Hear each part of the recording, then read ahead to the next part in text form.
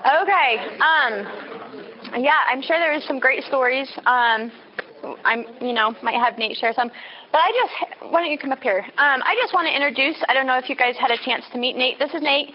And he probably has a lot to add to this because he actually put a lot of it together. And I want to let you guys ask questions if you want. So go ahead.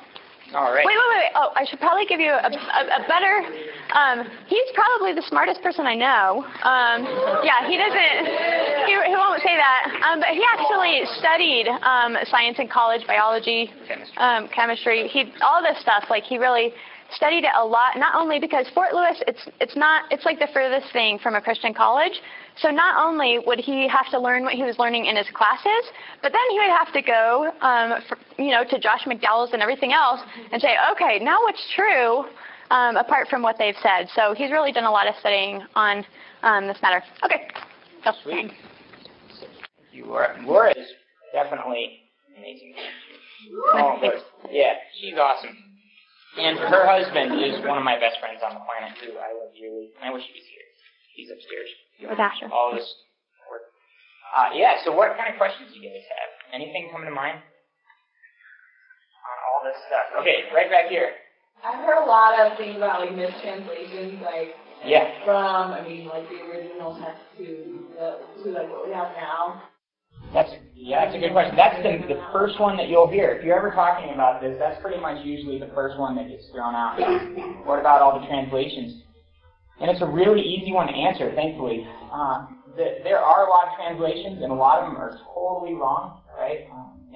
But we know that because the original Greek is solid. There aren't variations in that. The original Hebrew and the original Greek are solid. Did you talk a little bit about textual criticism? Yeah, if you look at, I didn't know because I was outside for a minute. If you look at just textual criticism, I have some of the numbers written down here, just so I don't misquote them. I do have them down here, I promise. Come on. Okay, here's just a quick comparison. You can read a lot more about this if you look at A Ready Defense by Josh McDowell, or some of those books have a lot of really good information in them. But the New Testament has 24,000 early copies of not the entire thing, but of various manuscripts that make up the New Testament, and some complete copies too. That all date to within the first 300 years after it was written. So you don't have this a lot of times people say, the Gospels were written thousands of years or hundreds of years after Jesus lived. That's not true. We have thousands of copies from the first 300 years after it was written. We also have quotations from churches, from church leaders and pastors.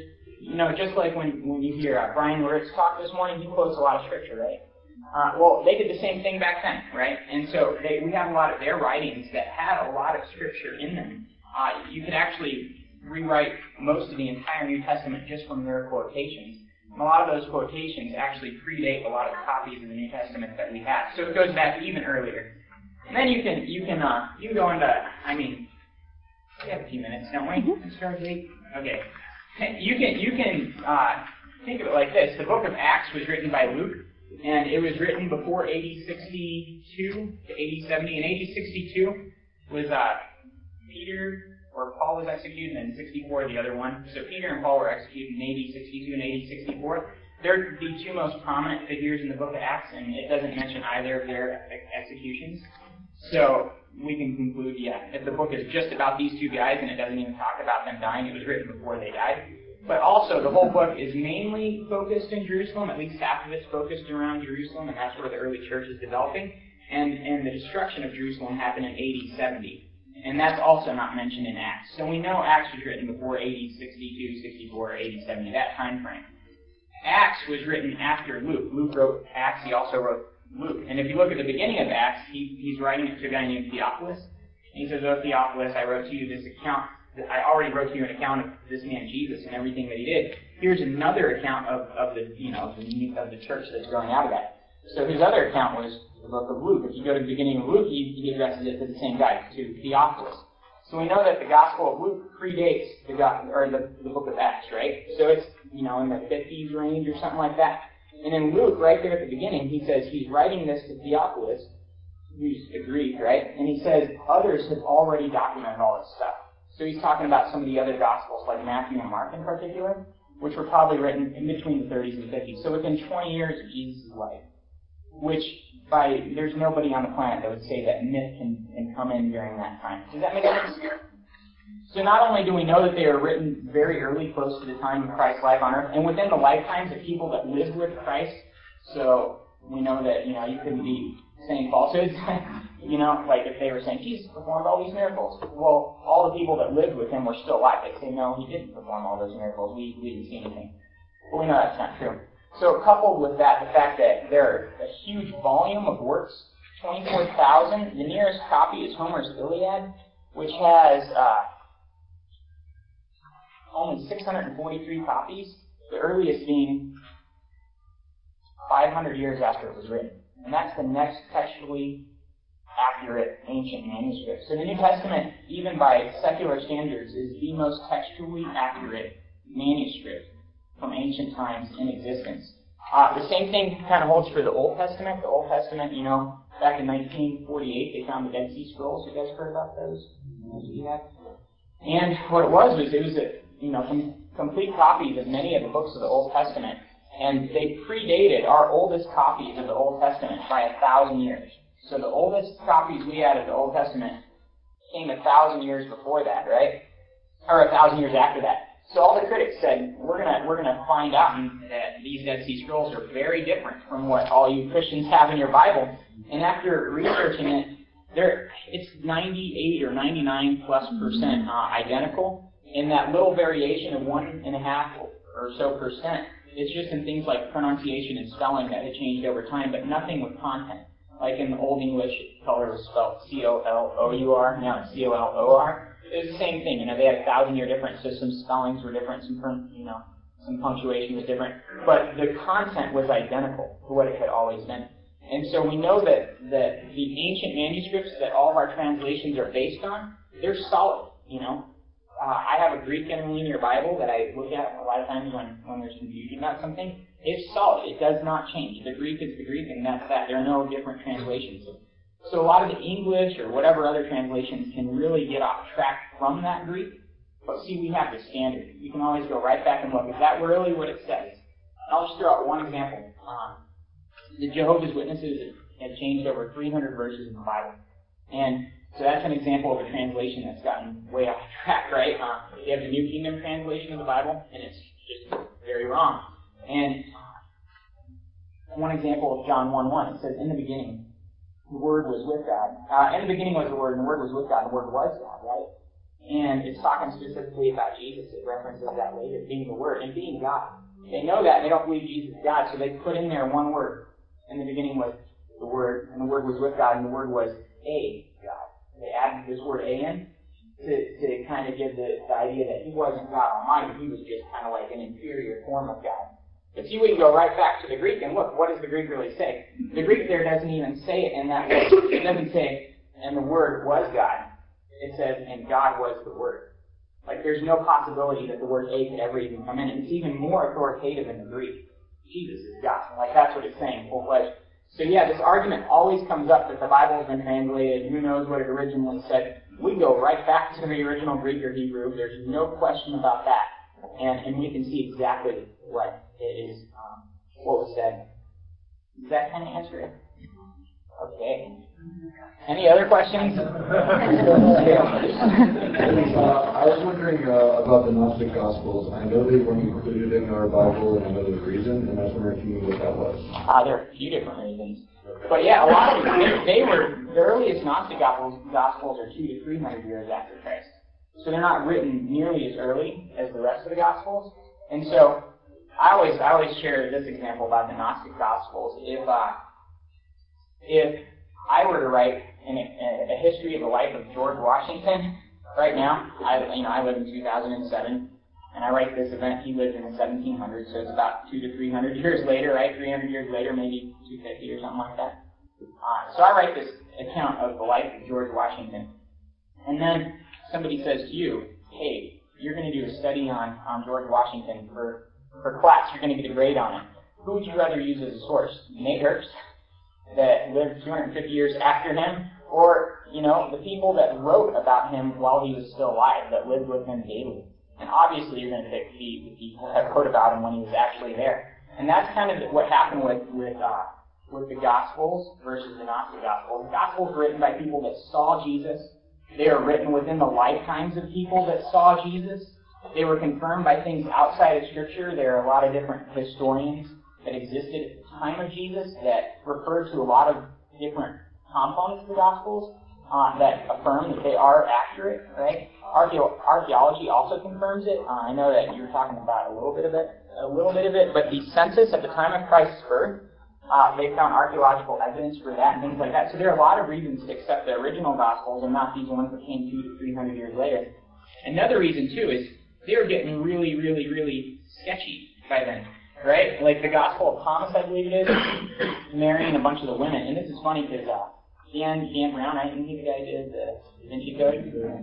I think he said that he trying to push the Gnostic Gospels because they were empowering for women or something like that. I think I heard him saying that was one of his motives. But in the Gospel of Thomas, which is what his movie is all about pretty much, or a big part of it, Mary and several women come to Jesus and say, "What must we do to be saved?" And Jesus says, "You must leave, become men, come back to me as men, and then you can be saved." Right? So if you're comparing that to the original Gospels, which one is accurate, right? It's hands down, there's nothing foolish like that in the original Gospels. It's all real. It's all solid. You can read them, and it's nothing foolish. But you get to these Gnostic Gospels, they're written hundreds of years later. They have very sketchy things that everybody would admit, yeah, women don't have to become men before they can be saved, So there was a lot of evidence for rejecting those. And at the Synod at Hippo, a lot of people bring that up, or the Council of Nicaea. Both those dealt with different issues. But the Synod at Hippo was talking about which Gospels are we going to include and which books of the Bible are we going to keep. And they didn't just arbitrarily say, we want this one and that one because it fits with our doctrine, and we don't want these other ones. But they actually thought through what is generally accepted as God's Word, what is not accepted as God's Word. And things that they left out, like the Gnostic Gospels, it had been concluded all through the first 300 years of Christianity that those beliefs were not relevant, Even Paul talks about the Gnostic theology that was springing up in Galatians 1. He says, even if an angel of light would come and preach to you a gospel other than that which you've already received, let him be eternally accursed. So he was already, a lot of those philosophies were starting to develop even earlier than they're actually put down. And Paul addressed it right from the bat. He said, this is not true, this is not accurate. You saw Jesus, don't believe something different. What else did you hear? Oh, actually, that was where I picked it up, the Da Vinci Code. Okay, cool. Yeah, that's just a little bit about him. And it's, I don't know how Dan Brown didn't catch that. You know what I mean? The church tried to cover up the Dead Sea Scrolls because it messed with what they had from the Old Testament. And I already knew the first when I read it, but the Dead Sea Scrolls are what we used to affirm. Yeah, isn't that crazy? There's a lot of stuff too in the Da Vinci Code. It is fiction. They talk about the Council of Nicaea in the Da Vinci Code, I believe, in the movie. I haven't watched it, but I heard a quote where they say, and how does it go? They're talking about the divinity of Christ. And it says they affirmed the divinity of Christ, but it was a narrow margin of victory. Okay? Isn't that right? Have you guys seen the video? Okay, I think there are something like 400 people voting on that. 2 people voted that Jesus wasn't divine, right? So 398 out of 400 or so said that he was divine. It's not a close margin at all, you know what I mean? So there was a lot of artistic liberty taken with that book and film and all that. Well, we probably have time for a couple more. Wait. I think were you doing it? Did you have your hand up earlier? Yeah. Okay, let me get you and then you. I remember seeing your hand. Let's ask this guy and then we'll ask you. Okay. Someone asked me once, if we're all the offspring of Adam and Eve, how come everybody doesn't have a birth defense? Ooh. Okay. Yeah, it makes sense. This is kind of really a peculiar topic, but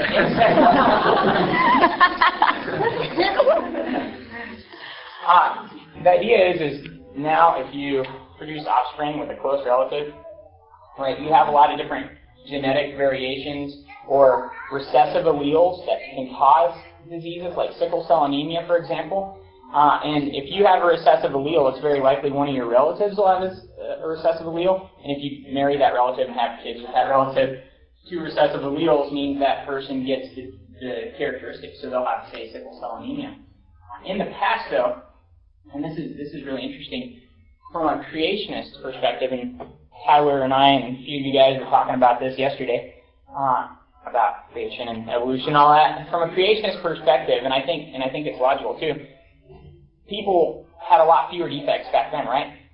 There was a lot less time for mutations to screw people up and all this sort of stuff like that. It's scientifically valid, and it fits with creation, that God created a very high-quality individual, and since then it's eroded a lot. Does that make sense? Yeah. So at that time, there were a lot fewer different genetic issues like that would have been a problem. And in fact, if you had positive traits, and this is the same way now, this is weird, but producing offspring with a relative could produce a very highly, intellectual or very, very strong individual just as easily as a weak one, right? Because you can have recessive alleles for positive traits also. And so it's not that it's always negative now, but back then it actually would have probably strengthened the species, right? Because there were recessive positive alleles that would have been in higher frequency than now. Does that make sense? That's a little... So, it's weird though. My question's on the Gospel of John, where a lot of scholars, I know there's a big discrepancy between the time it was written between 90 AD to up to 220 AD. Not John. What? Okay, go on. Really? Not John? Okay. Well, that's what I've heard. And what I'm wondering is, even at 90 AD, it seems like a lot longer period of time. And I'm wondering, why did it take 60 years for that to be written? And could John even still be alive in 90 AD to write that all down and everything? Yeah. I think it was written in 90 AD. Or that's kind of a later date. Not later than that, they have a copy of the Gospel of John from AD 125 that was found in Egypt. So definitely the 220 number is way off, because by 125 there was already a copy of the Gospel of John that had made its way all the way to Egypt, which is pretty significant. So imagine how long it would have taken to, migrate all the way down to Egypt and then to find a preserved copy there. There are probably a lot more copies that we never found, right? So 80-90 is probably a closer date to it, and we know that John lived a lot longer than the rest of the disciples. He was on the island of Patmos, which I've been in the Piraeus port in Athens 3 times now, and we always go to these little islands, but we've never gone to Patmos, but it's always right on the board, let's ferry to Patmos this afternoon. But it's 9 hours. It's a long trip, so we've never done it. I always want to do it because that's where John spent the rest of his life. He was exiled to the island of Patmos. And so he was there very late in life. He lived a lot longer. And Jesus predicted that at the end of John. He talks about how, John wouldn't be executed like the other disciples. And so we know he lived longer. 80-90 is a plenty good date. And honestly, I think even with the Gospels written 20 years or even, 60 years after Christ or whatever, see, God, and we have evidence all through the Scripture, and we couldn't even hit it all in, a week. We had a whole week, Like this talk, we were just hitting little points. But the whole Bible is God-breathed, the Bible tells us. God has divinely inspired every word. And so for me, it's not a far stretch. If I believe that God inspired Genesis, it's very easy for me to believe that John, 60 years after Jesus died, the Holy Spirit could have inspired him as he wrote. And it says that the Holy Spirit will remind us of all things, right? So I think it's very, if you believe in God, it's very easy to say, yeah, I believe that the Holy Spirit was reminding John as he was writing and giving him the exact words to write, and a lot of stuff like that. But yeah, 220 is not a good. 125, they already have the copy down in Egypt, so. Well, Okay, I think that's the last question. Yes. If you have other questions, feel free to come up and ask. Around afterwards. All right. See you guys.